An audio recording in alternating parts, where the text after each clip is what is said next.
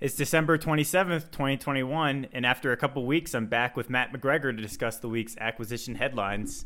And the first one we'll start off with here. The United States approves possible FMS of EMALS and AAG to France from Naval News. And of course, that's the Electromagnetic Aircraft Launch System, EMALS, and the Advanced Arresting Gear, AAG. And it comes with a whole bunch of other stuff, including spares, support equipment, technical drawings and manuals, engineering services. The total estimated cost is $1.321 billion.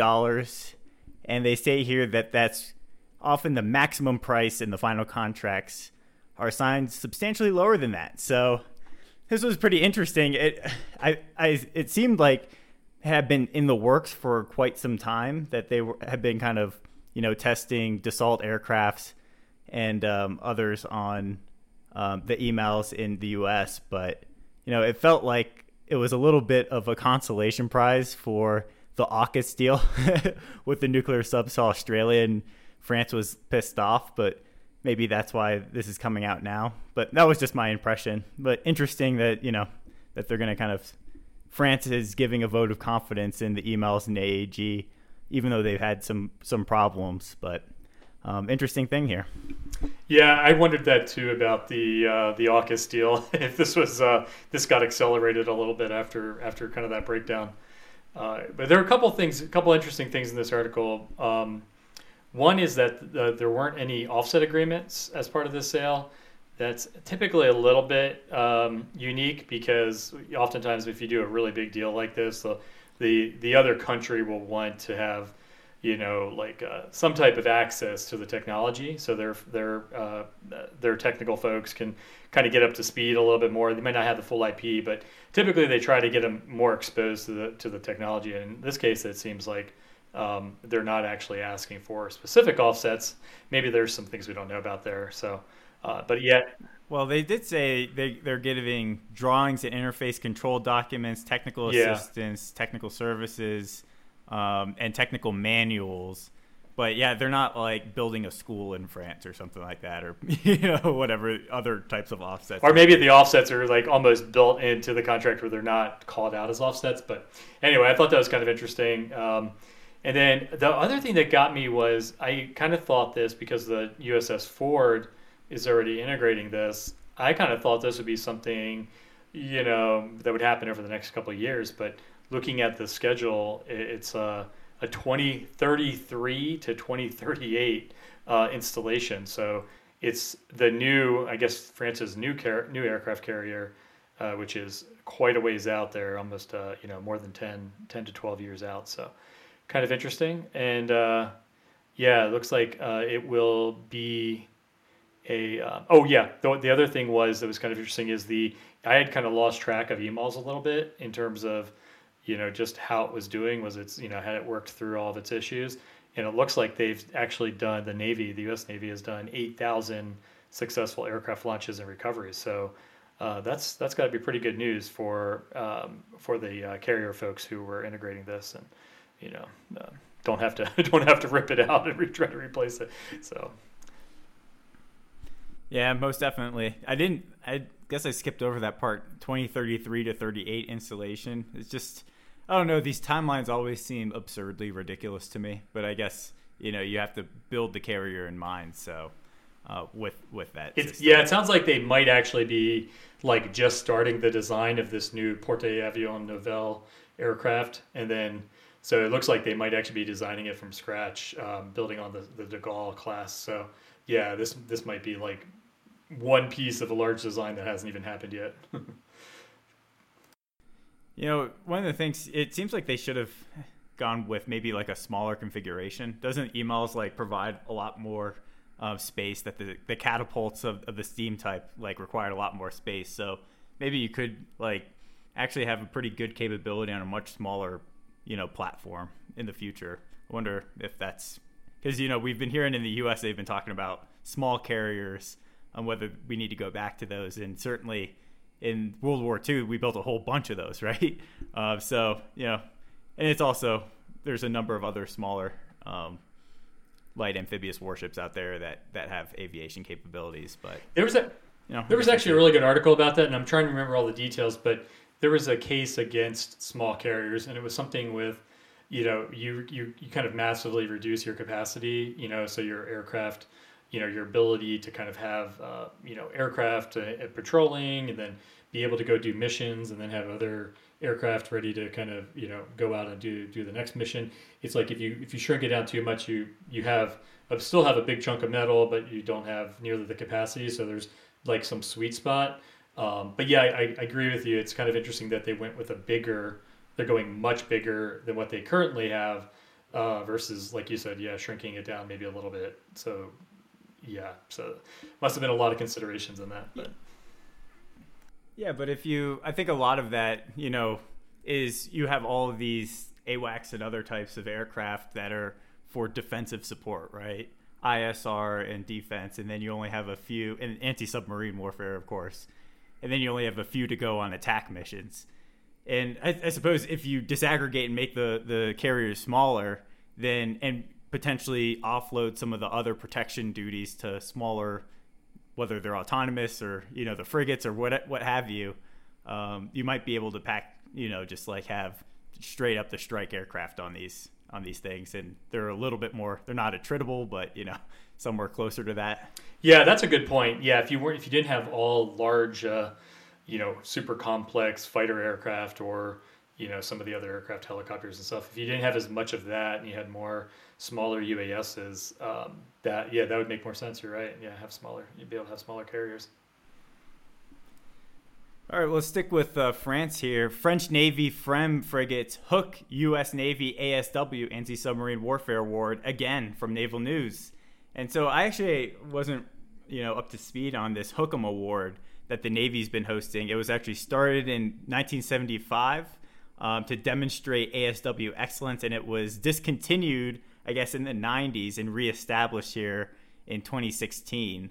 And the French have, of course, been able to win the past couple times in this most recent one as well.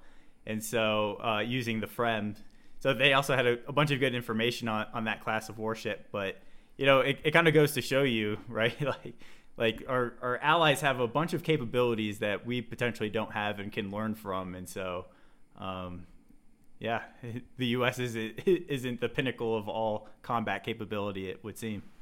Yeah, this was a pretty impressive, just reading in the details of this FREMM capability here, that it has this radar that's almost sounds like it's something even better than what the U.S. has, and the sonar and these different missiles and torpedoes that are all very designed. So it sounds like the French put a lot of focus into anti-submarine warfare. So I don't know the exact reason for that, but they seem to have been pretty cognizant that was going to be a future capability that wasn't going to go away. So yeah, pretty interesting.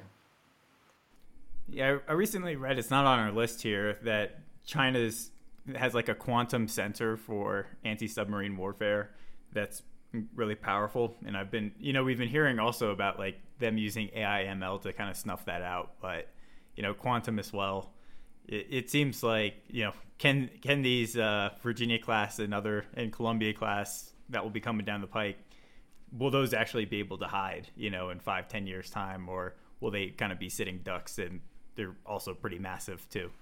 Yeah, I mean, that it kind of, to me, is why I'm pretty skeptical about stealth. I mean, I think there's a point where you can only be so stealthy, right? You can have, how much of a heat signature, do you not need when you're flying, really fast and really, really high. So yeah, it's one of those things where I think you can only push it so far, where you can only be so quiet, you can only be so stealthy, and the enemy is constantly, coming up with countermeasures and, finding different ways to detect you. I mean, it's kind of like, remember the F-117 in the Kosovo War, where, everyone thought they were completely stealthy, but the Russians actually found a way to track them in different ways. So yeah, I think it's always going to be like, kind of a chasing thing, where we're going to have to constantly improve and find all the, edge capability, and then, the adversary will continue advancing, just, at some point it'll catch up. I think we'll have to do something totally different. Yeah, what I've heard was the F-117 that was downed, like the Americans just didn't even bother like changing their approach route, so they kind of knew exactly where it was going to come from.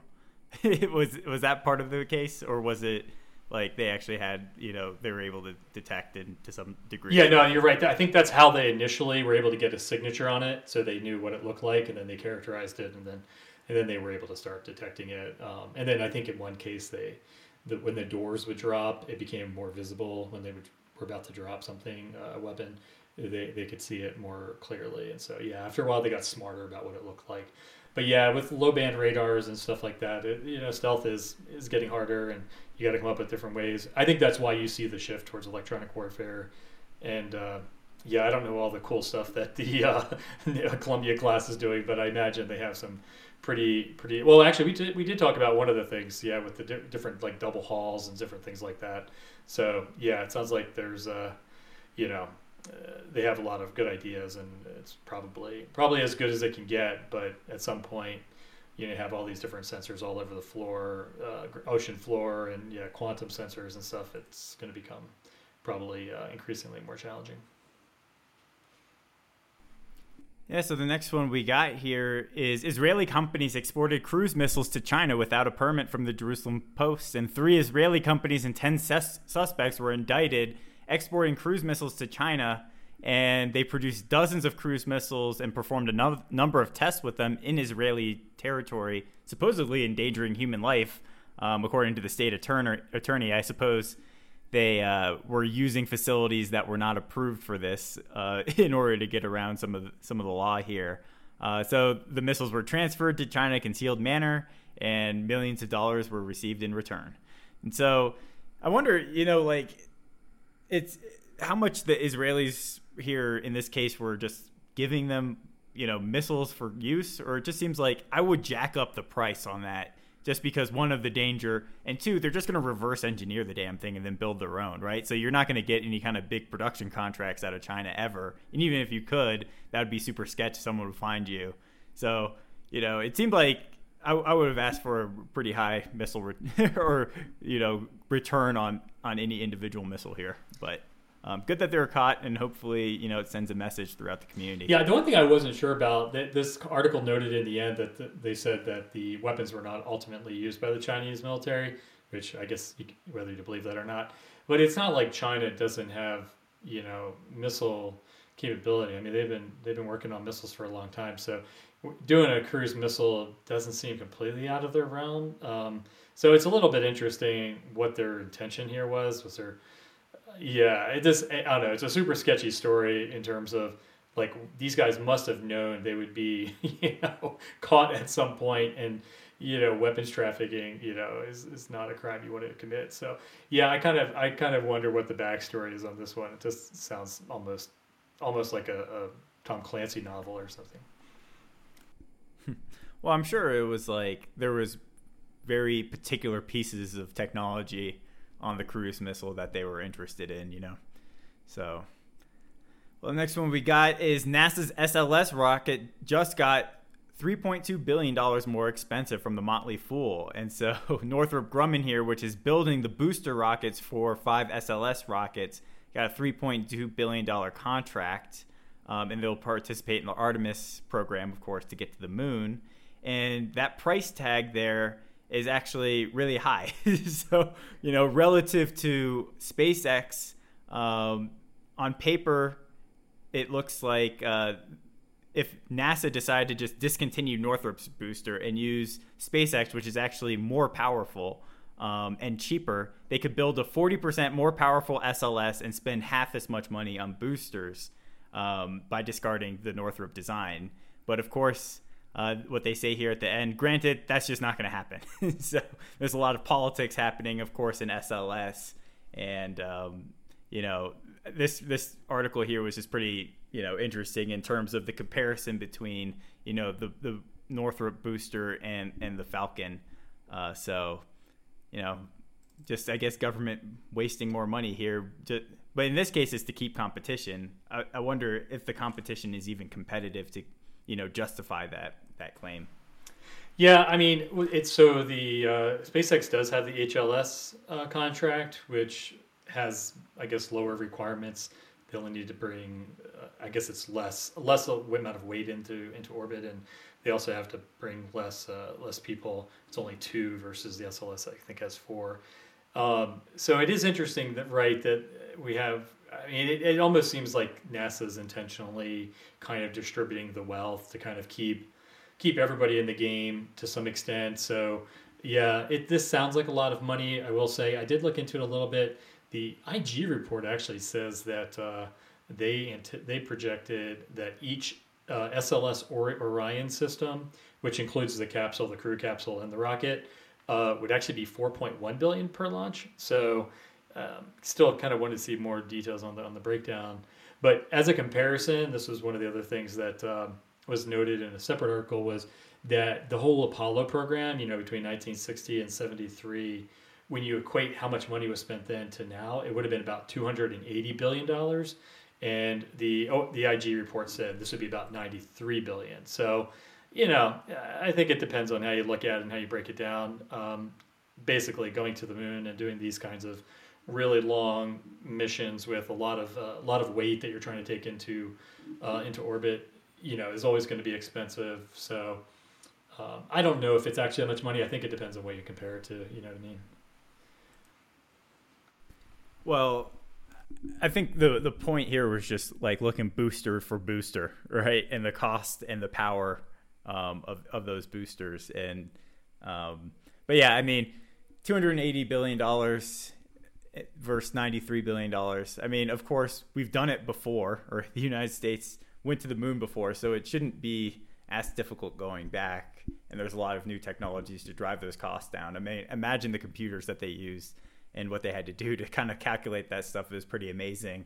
But yeah, I mean, I get you. There's going to be waste in the system, but it just feels to me that NASA's only doing it because they need to spread the wealth to satisfy Congress. Like Congress is really kind of driving that SLS and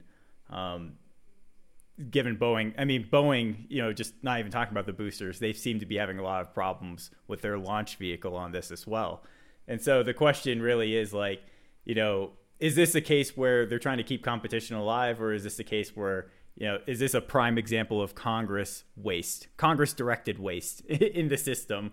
Like if you added up all of the waste, quote unquote waste or fraud or abuse that happens in commercial item and OTs and middle tier, like name all of those, put them all together, this one example here of Congress waste, far outstrips them all. Or maybe not. I mean, I think you're right. No doubt that SpaceX, they probably should have just given the whole darn thing to SpaceX, and, they probably could have done it a lot cheaper.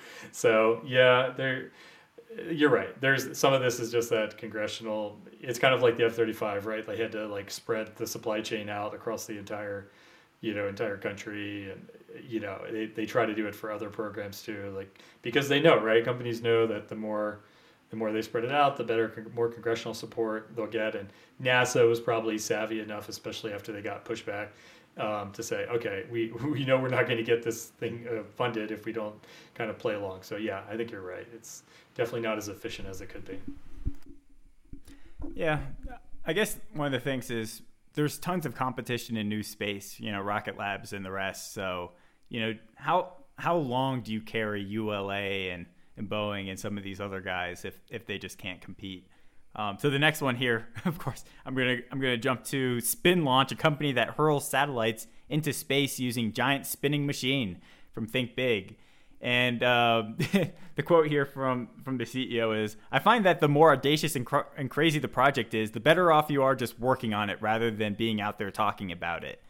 So what they've shown here is that they can actually pull it off, and they use a vacuum-sealed suborbital accelerator, which is taller than the Statue of Liberty. I want to see this thing in real life, to spin a 10-foot long projectile on a rotating arm until it reaches a speed many thousands of miles an hour. And it says Spin Launch here will be able to get 10 times cheaper and require 4 times less fuel than is what is currently used to put payloads of the similar size into orbit. And of course, there's also zero emissions, so that goes with the sustainable friendly crowd. So ultimately, it's a pretty interesting idea. And here's just another one coming out of left field that there's no way government would ever have supported until it became successful on its own right. Yeah, it's funny. I was really happy that you brought this one up because I was me and Pete were kind of exchanging some notes on it a few weeks ago, and it was it's like yeah, exactly. It's one of those things that only the commercial sector could come up with. Only some really outside the box entrepreneur. There have been some. I looked into this a little bit more. There are some kind of counter people who say that this actually won't work as well as they're saying. So we'll have to see how it goes. They say it actually need to go much faster to actually break the atmosphere and get into a reasonable LEO orbit. So I love the idea though, because launch has to get faster as we try to do more like tactical satellites where maybe we launch something that's only going to have a year lifespan because we know we need it for a certain mission, and so we launch a bunch of them in really low Earth orbit and just let them burn back in. We don't really do any control on them. So I love the idea of being able to do that, but you're going to have to get launch costs to be much smaller, much lower in order for that to be feasible. So yeah, this kind of solution would go a long way towards that. So I really, really hope it works. Yeah, I mean, 10 times cheaper, you're going to be taking risks there, but you're going to get massive rewards potentially. Actually, a couple of years ago, I was at a conference out in San Francisco, and I met the guy, the CEO of this company. He was telling me about it, and I was like, well, that's a cool idea. We'll see, huh? And I guess I forgot about it, and now it's becoming a big thing. So, kudos to him, and hopefully he's able to do some cool stuff. So the next one we got here, a new hypersonic wind tunnel will put China 20 to 30 years ahead of the West from interesting engineering. And so here we're talking about the JF-22 wind tunnel. A lot of it's still classified, but there was a professor in China who was kind of talking about this in the open, able to simulate flights up to Mach 30. And the next most powerful wind tunnel here, the JF-12 in China, runs at just a fifth of the power. Now, just to give you an example here of what this thing is like, the JF-22 requires roughly 3/4 the capacity of power output from China's Three Gorges Dam. And that just is kind of mind-boggling to me to a degree. It kind of reminds me of like the Manhattan Project, right? where they were siphoning a lot of power there from dams in near Hanfield, right, in Washington. But so this one was a pretty interesting one. And we'll see, China was putting the emphasis on these enabling inputs, whereas we just kind of fund the outputs and hope that things like wind tunnels, take care of themselves. It looks like NASA is really the place that funds these things. And the U.S.'s best wind tunnel can test up to Mach 7, and that's at Neil Armstrong Test Facility in Ohio. So, yeah, we talked about this before. Any new? I don't know if there's too much new here, but any thoughts? Well, I guess the newest thing was, we kind of took it. I think we said back when we first talked about this that this has all been kind of conjecture or discussions in the academia world.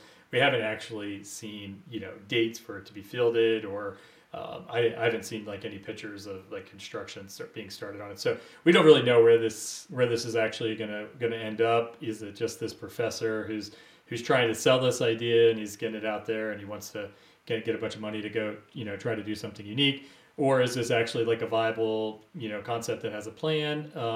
It definitely sounds like this Professor Combs from the University of Tennessee, who I looked up his background. It's pretty credible guy. He kind of basically calls the BS flag on all this and says it just doesn't work that way. And there's a reason why the hypersonic models or the hypersonic wind tunnels are the way they are, because at a certain point, the explosions are creating such high speed airflow that they're just basically moving through mud or whatever, moving through, like, you wouldn't actually get good data from it, and it wouldn't actually simulate what would happen in a real world environment. So I don't know. I don't know what to believe in this one. It definitely sounds intriguing, and some people seem to buy into it, but it sounds like we'll have to kind of monitor this one. Yeah, I mean, we'll see how long we have to monitor it for. Yeah, but 10 years. a couple of aerospace hypersonic guys, I asked them about this, and they were like, "Yeah, dude, we think that's a real thing going on in China." I think the best, one of the things that's always true about experts is like science advances by proving experts wrong. Because if the experts were always right, then we would never advance anywhere, right? So, I mean, that's not to knock Combs, but like, maybe he doesn't exactly know. Yeah. But I think his best point there was really that why would you even need Mach 30, right? Because like you're not even going to get that unless you have like something re-entering Earth's atmosphere coming from the moon or Mars or something like ridiculous like that. So most conventional uses of hypersonic technologies, like that's just like not even in the realm of like useful operationally. Yeah, that was the point that stuck with me too. So yeah, I guess we'll see. That's interesting. You got that feedback though. So yeah, experts always disagree with each other. So you never know. But some of this stuff just sounds like one thing that always confuses me is how the combustion chamber of a rocket engine like actually like doesn't just like disintegrate or something.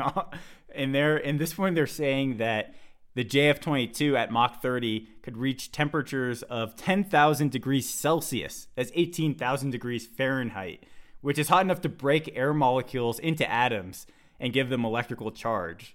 And so the guy's saying here that like the air at Mach 30 is like a vehicle swimming in mud. It's not like breathing air anymore. So things like ramjet engines and those types don't work as well. And they're actually talking about like using chemical explosions to generate those speeds. So again, like that, it's like a different technological, I guess, approach than kind of what seems to be dominant here in the U.S. Yeah, it is kind of interesting too because I mean the whole thing with hypersonics initially, the thing that was kind of holding it back was some of the material sciences, like being able to hold up on the stresses, especially with when you re-enter and being able to actually change direction would put a lot of stress on the materials. And so getting that to be at a level that you could still maintain the integrity of the system and hit a target. So yeah, by going at this speed and generating even higher temperatures, it seems like it would push that material science even to greater levels where you're going to have to come up with whole new ways of doing things, because re-entry vehicles for nuclear weapons today, I mean, they take a beating and they have to be designed extremely specifically with extremely specific materials and, coated with like carbon and all this stuff. So yeah, they're going to have to get pretty creative on the materials side of this if they actually develop something that would even be close to Mach 30, which seems kind of crazy, but yep. Guess All right, well, sticking with the hypersonic world here, Air Force hypersonic weapon runs into trouble after third failed test. And an unknown issue caused the launch sequence to be aborted on this third trial before the booster was even released.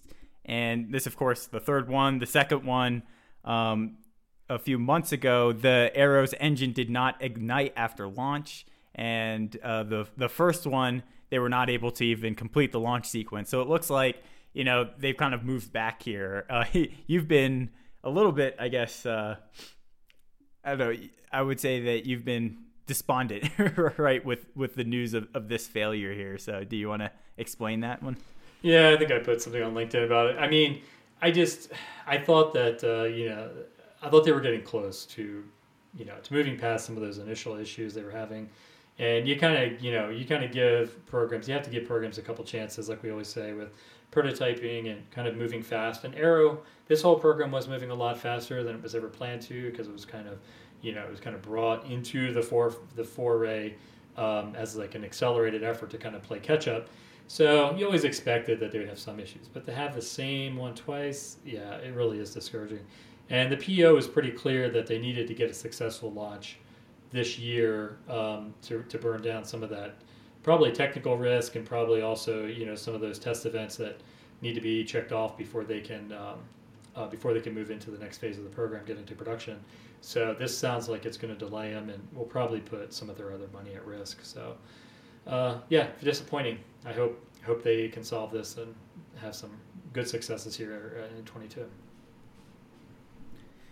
Yeah, it's, I mean, this gets back to why defense acquisition is not set up procedurally very well for these types of prototype efforts, because it's like, well, I guess the service had been planning. They want to spend $161 million to buy the first 12 Arrows in FY22.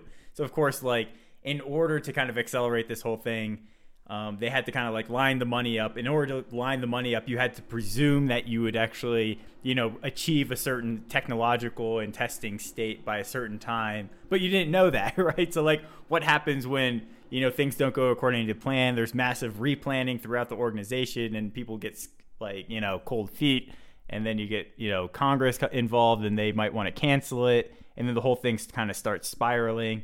And so there was never any kind of like, well, let's just, keep a diversity of what we had been working on and then scale what seems to be working. That optionality is just straight up missing from the system. And here's a good example of what happens, right? You're just going to stretch it out.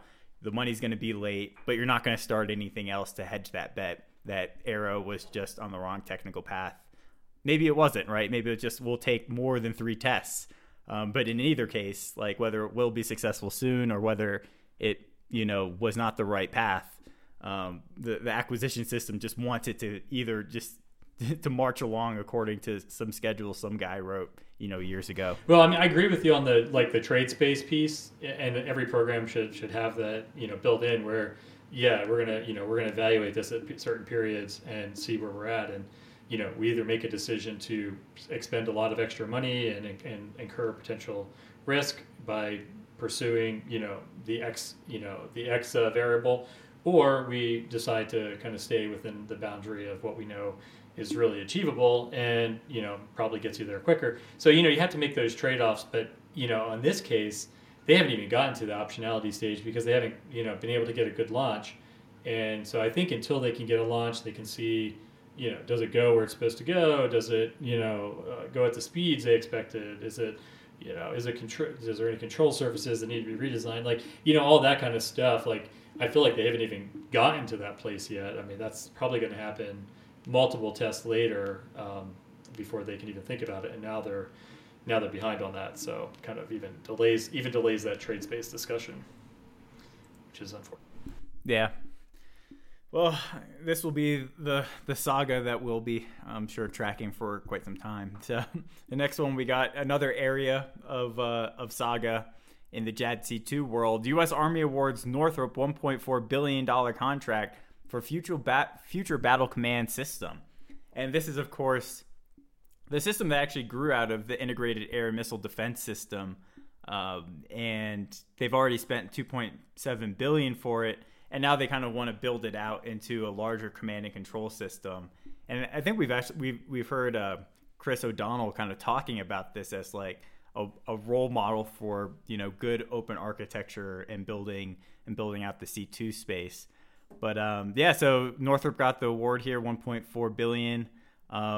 It's had a lot of problems, right? The program experienced an almost 4-year delay and struggled in a 2016 limited user test. But I guess it's starting to go better now. So, it's interesting that they're going to want to use this as the basis for expanding out some of the kind of JADC2 realm. And it seems like this is just one of many, projects going on that could in some way build out themselves into like these kind of stovepipe JADC2 solutions, right? You got like ATAC with the SOCOM. You have this one.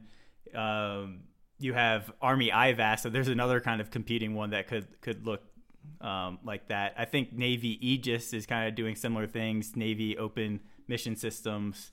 There's probably some in the Air Force as well, right? ABMS seems to be the center there, but I don't know. What's your thoughts here? I mean, this is going to kind of a traditional contractor on a traditional program. They're kind of trying to build it out.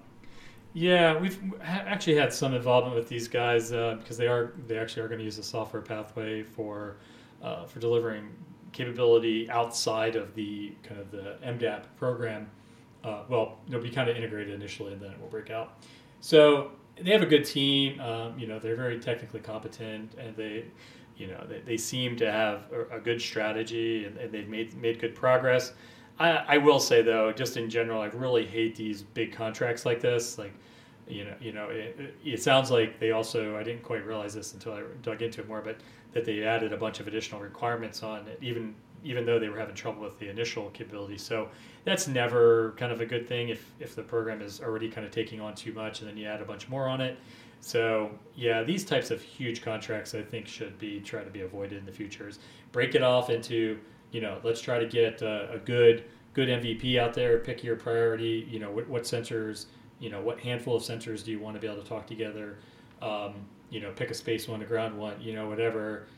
Make that work, and then add on to it as you have more success. And so trying to do these big bang programs where you do it all at once and you come out the end and it's supposed to do 100 different things. I just think we've kind of proven it doesn't always go according to plan. So I hope it does. I really like the people on this program, and they're really smart. So I hope they prove history wrong.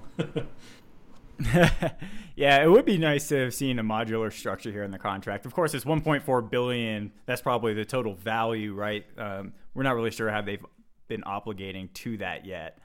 Probably very little. But I agree that you got to right Gall's law. You can't start with a complex system. You kind of got to build complexity out of simple systems, or else it's never going to work. But in this case, it seems like, right, they had a ballistic missile, threat detection system, IAMD, and they kind of worked that out. And then they're going to build on top of that more sensor shooter, capabilities. And so it would seem like it's almost what you were saying, but maybe it's too monolithic. Like, I wonder if Northrop has some dozens of, agile teams, each kind of with kind of extreme ownership over certain aspects that they're trying to work on, and whether they've actually kind of emulated in some degree the organizational and procedural processes that have been working in large complex systems in the commercial world, or whether they're just going to build out a massive IMS and just go about it the regular way that the department's been doing maze programs in the past.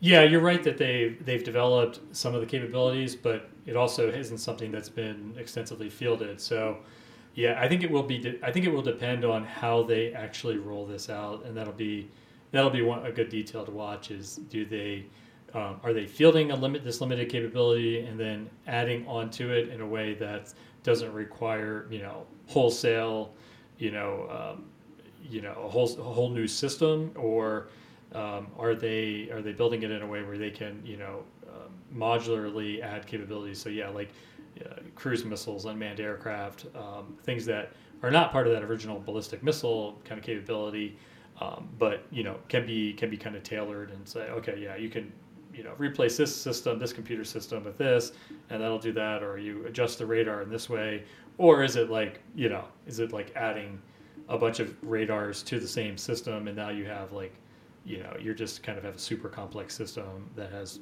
greater potential to have issues, and when you're trying to add software to it, you got to deal with all this additional hardware in the loop. Or would it have made sense for something like cruise missiles and unmanned aircraft to just do a separate system that was more specialized for that role, could maybe have more simplistic hardware? So yeah, I don't know the answer to that, but that would be the question I would ask. So I guess we'll see. All right, let's get on to drone swarm land. The U.S. military's future waves of killer drone swarms. A 300-plus swarm of drones just flew in a DARPA test, and each drone armed with a missile or bomb can take out a tank or a building. And so this is DARPA's Offset, interesting project name for Offensive Swarm-Enabled Tactics project. And so, yeah, I looked at the video. It wasn't all that impressive. There's just some quadcopters kind of flying around a test facility. And one of the parts here is that Raytheon and Northrop are the two selected integrators of these capabilities. So pretty traditional. I suppose that they would have a lot of non-traditionals on their team. They're just kind of integrating capabilities from other guys in terms of autonomy and systems or quadcopters. But a little bit traditional. I wasn't too impressed by the videos, but if they can get those things moving together pretty well, that will be huge. China seems to be well ahead. They've had all sorts of interesting demonstrations of much more than 300 drones moving together in very intricate ways. So the U.S. needs to kind of move forward on this. Yeah, this seemed like a logical. Yeah, I agree with you on the videos too. I thought they were going to have 300 drones like flying and ground drones and stuff all going at once. So I did expect more more in that video footage. But this does seem like a natural evolution. It sounds like they've been working on this since 2017. So this has kind of been crawl, walk, run kind of thing. And the fact that they did have air and ground robots kind of working together. They had the obstacles, like these are all the obstacles and these are the kind of interest areas, and the system had to kind of figure out how to get the drones into the places that were the areas of interest. So yeah, I mean, swarm tactics I think are one of those things that we're just going to see a lot more of, and this is probably kindergarten at this point. You can imagine kind of in the future as AI and ML starts to improve on these systems, and they're given a command and they have to, go take out a target. You could see different algorithms kind of being brought into play for that. And it'll be interesting to see where it goes, because there's, this is the future of warfare, right? It's hard to see. It's hard to see how this doesn't become something that all militaries turn to as a way to avoid casualties, but get some of the similar effects. Yeah, counter UAS is going to be one of the really interesting, I guess, stories, here in this tug of, pull and tug of what's going on in the back and forth. But next one we got here, kamikaze drones. The new weapon brings power and peril to U.S. military, from CNBC News. And so they kind of highlight some of the interesting drones here that are, quote unquote, the kamikaze drones, right? They just like hunt and seek and destroy. So the Switchblade 300 is a small, low-cost kamikaze made by AeroVironment, which we've talked about here on the podcast before, and they've been using it for several years in Afghanistan, Iraq, and Syria, costing just $6,000 a piece compared to $150,000 Hellfire missile, typically fired from a Predator or Reaper drone. So the Switchblade can also be taken in to battle in backpacks and fly up to 7 miles to hit a target. The 300 model is designed to kill individuals, while they have a larger Switchblade 600 series, which can destroy armored vehicles. So again, with the kamikaze drones, here's just some specs on some of the kamikazes themselves. Yeah, this has been. Yeah, we talked about this before. It's kind of amazing how small the form factor it is. Literally, the guy. I mean, it looks like. It looks like a picnic blanket almost, like, and he was carrying it, and so kind of incredible. It has the capability that it does, and 7 miles for that small of a vehicle is pretty impressive. Yeah, I was kind of interested because when I saw the Hellfire missiles are a little bit expensive. They have some more advanced capabilities, but I was thinking more of comparing it to the APKWS, which is this advanced precision kill weapon system that was fielded a few years back. It's basically a rocket with guidance on it that can take out a human or a really small target. So I was kind of like, I kind of went and checked into that to see how much we were paying for those, and even that, which is essentially a rocket, is $22,000. So the fact that these are down to $6,000 a piece makes this a pretty incredibly affordable weapon to take into combat. So yeah, it's. Yeah, and I suppose you can reuse them if you don't kill something, right? You could like send it out on a little scout, bring it back, or maybe I assume a lot of these things, if it's a 7 mile radius and you don't exactly find your target, there's just going to be like the battleground will be littered with like these things that fall out of the sky after they don't have any more range. And what do? You just like pick them up and recharge them? I don't think they'll be recoverable if they have a warhead on them. I think they might. They're probably gonna have to have something where they blow up. Self-destruct. Yeah, before. I don't think they'll try to. I don't think. I think the safety of issues of trying to recover it would probably be too much. But fair. All right. Well, Biden here is tapping former NRO official Frank Cavelli to run Space Force acquisition. So this is the big news here. And Frank Kendall, the Secretary of the Air Force, has been trying to accelerate, along with Congress, getting a new service acquisition executive into the Space Force, because of course the Air Force SAE had been running for both, And so here we have Cavelli, and he's worked 30 years at the NRO, and then he joined Booz Allen Hamilton just a few months ago to lead their space and intelligence programs. And I wasn't really aware of him. I think you also didn't really know who he was. So I think in our white space of DoD, he's not really well known, but he's run a lot of important programs and done a lot of things in the NRO, which has a very interesting way of doing acquisition, by the way. So maybe he'll bring a flavor of that to the Space Force. Yeah, I did sort of ask around about him, and yeah, it sounds like he's he's a veteran of the NRO, and so he's maybe a little bit more traditional in his thinking. He definitely embraces the NRO acquisition kind of process, but it's much more deliberate than kind of some of the things that we've talked about in terms of how space should go. So it will be interesting to see. He's also worked actually with General Gutlin at the Space Systems Command, so they know each other very well. I think that partnership could probably be the real benefit of this selection for this, because they can sort of put their heads together and make sure they're synced up on what Space Systems Command doing, and then with the whole transition of SDA and Space RCO and all that stuff. So that could really pay dividends. But yeah, I think it's great that we're getting some in there. I just hope he kind of gets confirmed rather quickly and not languishing like we've seen with Andrew Hunter and others. Yeah, definitely. This seems to be the trend here on the confirmations, but we're moving forward, and hopefully they'll be able to get something done. That's just the reality of the situation with political appointees, right? Just like not a lot of tenure there. So we'll stick with the space industry. There was an interesting article here in Space News. The U.S. military looking to build lasting relationships with commercial space industry.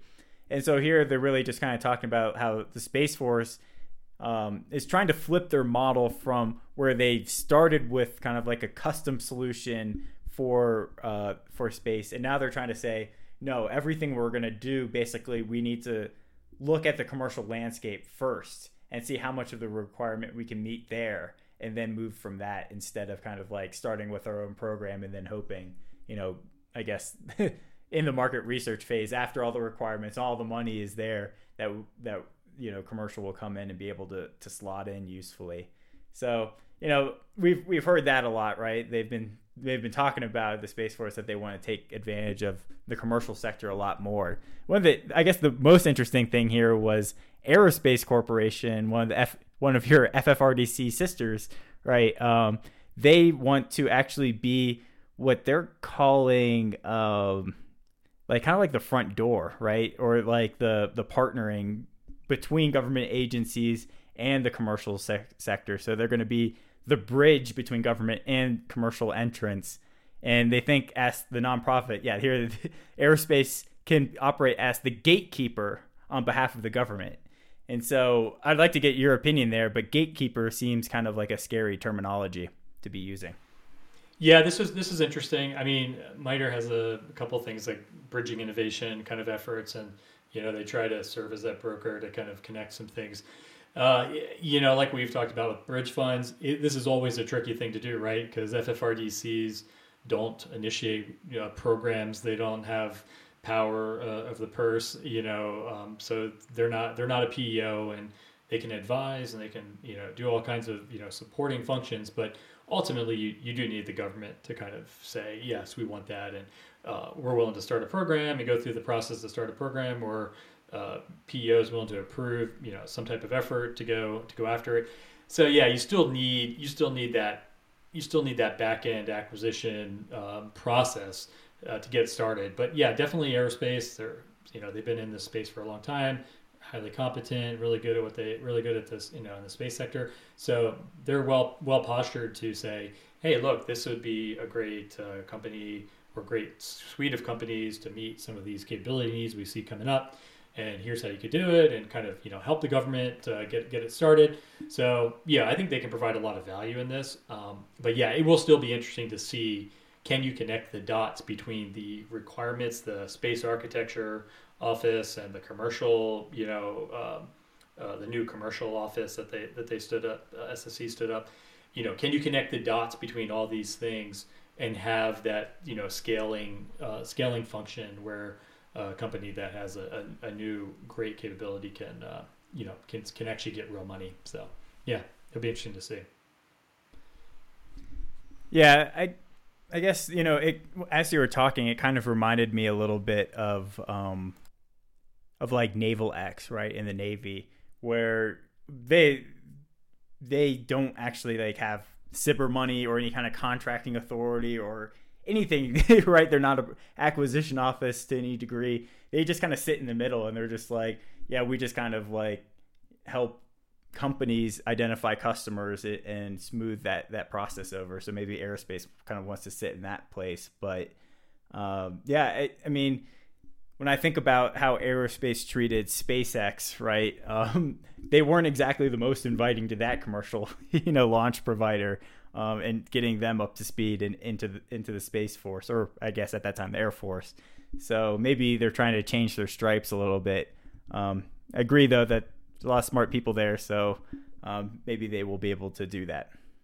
But you definitely have to. The one thing you have to give credit for is Space Force. Maybe we haven't seen the full execution of kind of some of the vision they've laid out, but just seeing a lot of the dialogue with the senior leaders, seeing things like this, where we're saying we're trying to flip the script, and actually see what commercial innovation is out there and using that to drive requirements. I really do think that's the future. So I do love that they're saying the right things. I think we'll see here in the next couple of years, how much of that actually gets fielded, or is there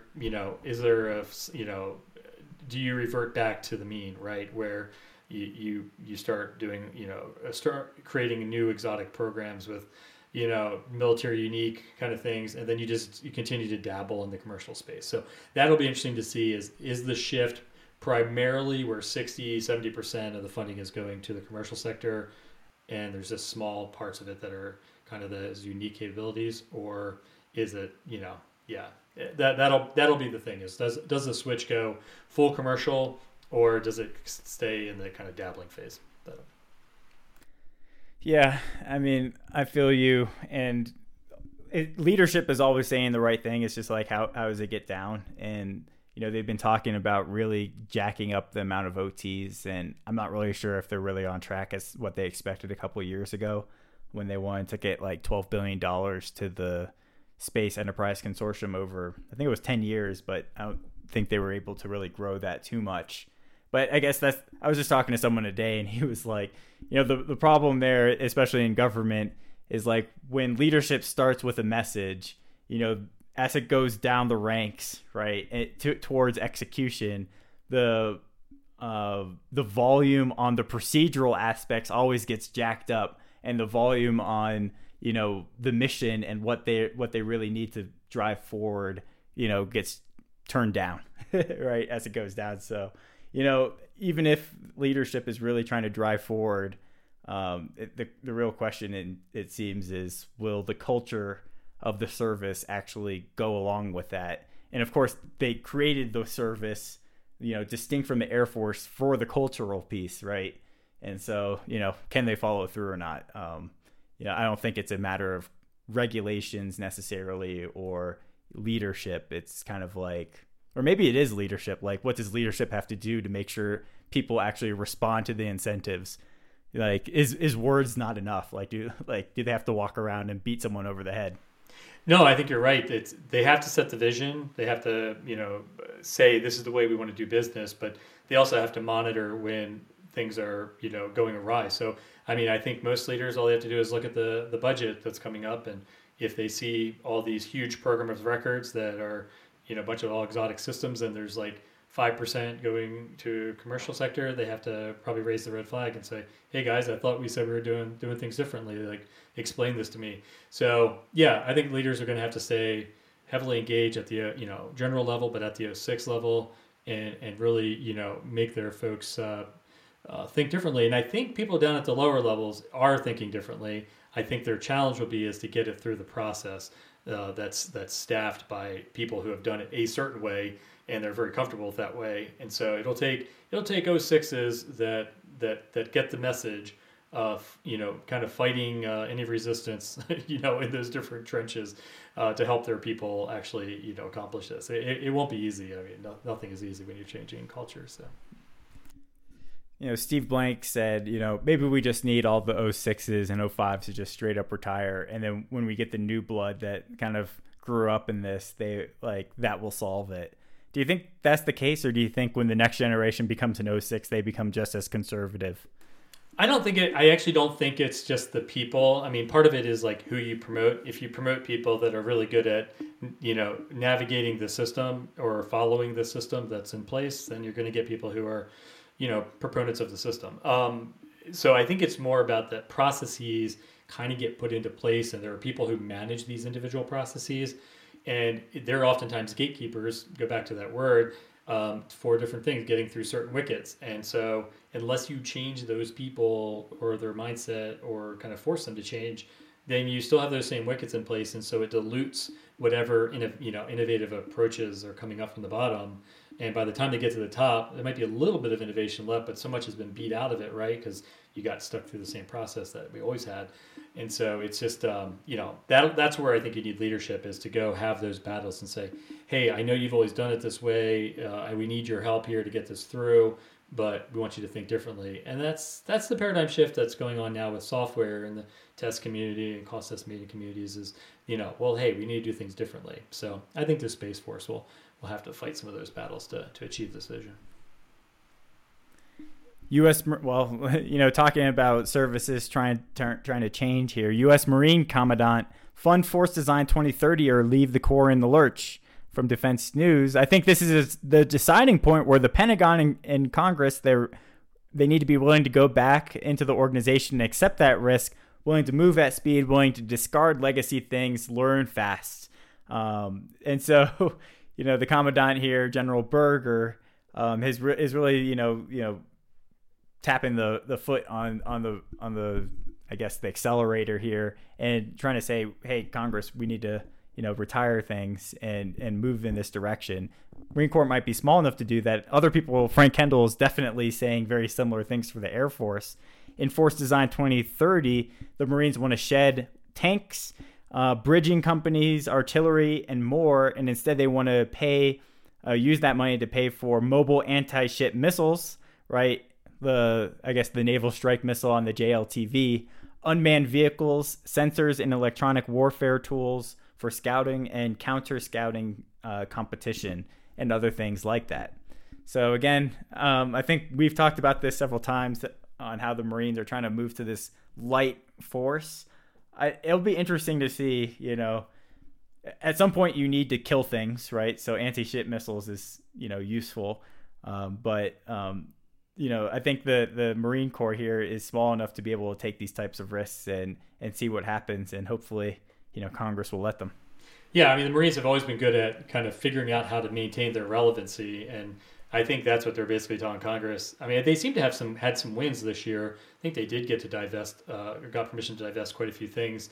So yeah, so I think the Commandant's kind of saying, hey, we're at this point now. You're letting us divest some stuff. We have to kind of go all the way with it. If you want us to be relevant in the Pacific, we need these, these little expeditionary ships, or what do they call them? Walls. These ships that we can actually get around. So we're not stuck on an island and can't get off until we wait for some big ship to show up. So, there again is the distrust at Guadalcanal, right? Like, Jesus, and people are gonna not like that because they said that's their number one priority, the light amphibious warships.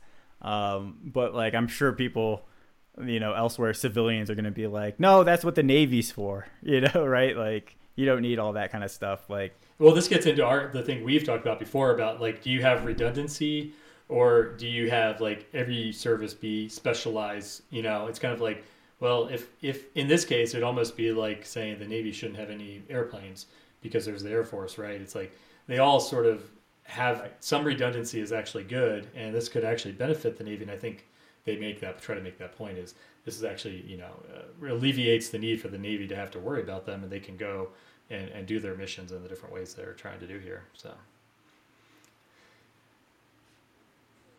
So the next one we got here, accounting for software and weapon systems from FCW. This one was kind of all over the place and pretty interesting. But you had Dave Cadman here, who I suppose is now kind of acting as the acquisition enablers in OSD. And he was kind of talking about, well, first it seems like he wanted to be able to split out programs a little bit better, use middle tier to carve out some things, software acquisitions for others. I wish more programs would pick it up, Cadman said, of the software acquisition pathway. So he was kind of touting your software acquisition pathway there. Any quick thoughts on what Cadman was talking about? Yeah, he's the boss of the Ac Enabler, so he gets regular updates on software pathway and all that stuff. So yeah, he's a proponent. I think this article is a little bit weird in terms of I think he was making the point that you still need to worry about integration, and there are some of those major capability programs that are using the software pathway and making sure that the software is supporting the hardware that's envisioned, and making sure that integration happens is important. If you're using DevSecOps and you're using all the digital engineering and all the things that we kind of preach about, then you're going to have that.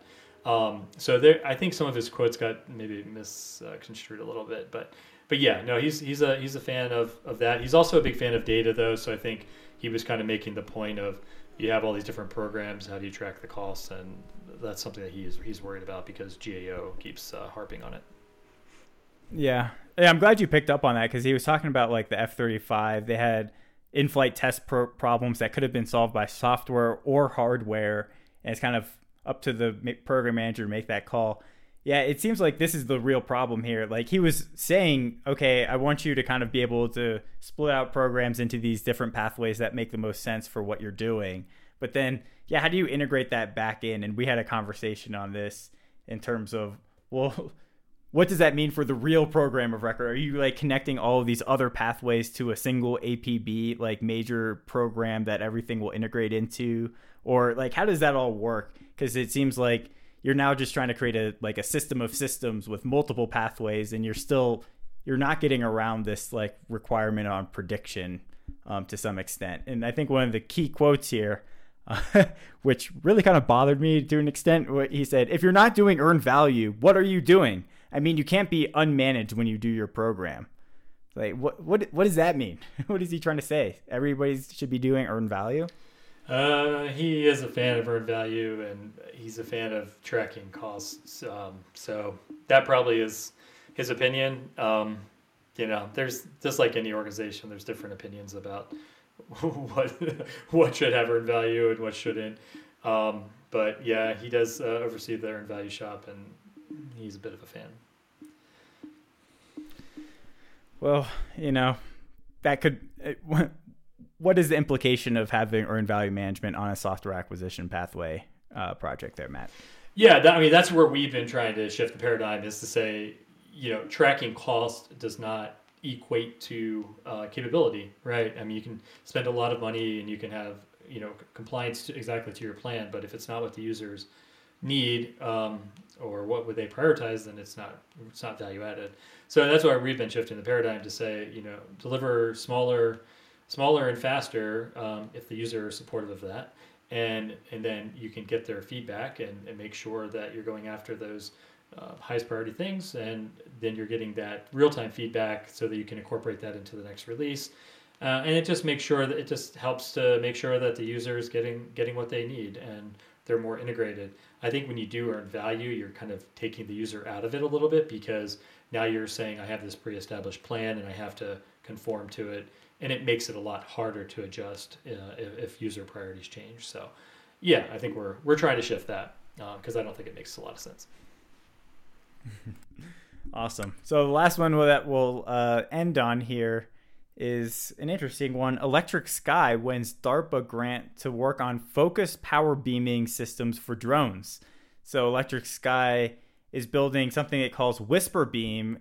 It's a transmitter for providing tightly focused wireless power to drones in flight. And so they got $225K from DARPA. And one of the keys here, I guess, and this was an interesting bit, lasers and microwave beams typically start out strong but get weaker as they travel outward. In contrast, Whisper Beam's transmissions start out weak, but get stronger near the receiver. The radio waves sent out by Electric Sky's transmitter self-focus at the receiver, enabling the drone to draw kilowatts of power in any kind of weather. So that's actually I thought it was really cool. And, you can imagine all sorts of uses for this thing on basically, every drone that the department will need. So I think this kind of power beaming, we've been hearing it from space, right? Can they beam power from space? That seems a little bit longer off. So I wonder, is this going to be something that can be fielded in, a few years, or is this a longer range thing? But pretty cool nonetheless. Yeah, I'm pretty excited about this too. I mean, I think the potential is just, humongous, because as more systems become, electrically powered, you're going to need something like this to get the distance on some of these smaller UAVs. And I've always kind of thought that was the big limp vac for any kind of, using smaller drones to achieve kind of these big effects, is you need to launch them at distances that require them to be able to have enough power to achieve. And you can do that on some of the larger ones, but you get smaller, you have, smaller battery sizes. So this is really, really awesome. I hope that it's successful, but it is the first phase of the project. I mean, they haven't even done lab bench demos or anything. They just got their award. So, they kind of have a long way to go to make it something that could actually operate at really long distances at high power. But the concept is pretty exciting. Yeah, I'm kind of hopeful, over the 2020s and 2030s that there's going to be a lot of really interesting deep tech things that start coming out. And one that we didn't talk about was some scientists figured out how to build a warp bubble that might be able to get like a nanometer kind of system through at warp speeds. But just like tons of random interesting things that we've been talking about on this podcast and other places. But it seems like the Department of Defense has all this money, and it can really accelerate a lot of these things and bring those capabilities in the United States. And we're kind of at that inflection point. Like, will the Department of Defense do it, or will it just kind of be funding these interesting little experiments at DARPA and other places, and they just kind of die or something like that? I don't know. So I'm hopeful, though. I think the 2020s is going to be a really interesting decade, not just geopolitically, but also crazy types of technologies that might be coming out. I think you could be right. Well, that's all we got time for this week. Thanks for joining us, and we'll talk to you next time. Thanks, Eric. This concludes another episode of Acquisition Talk.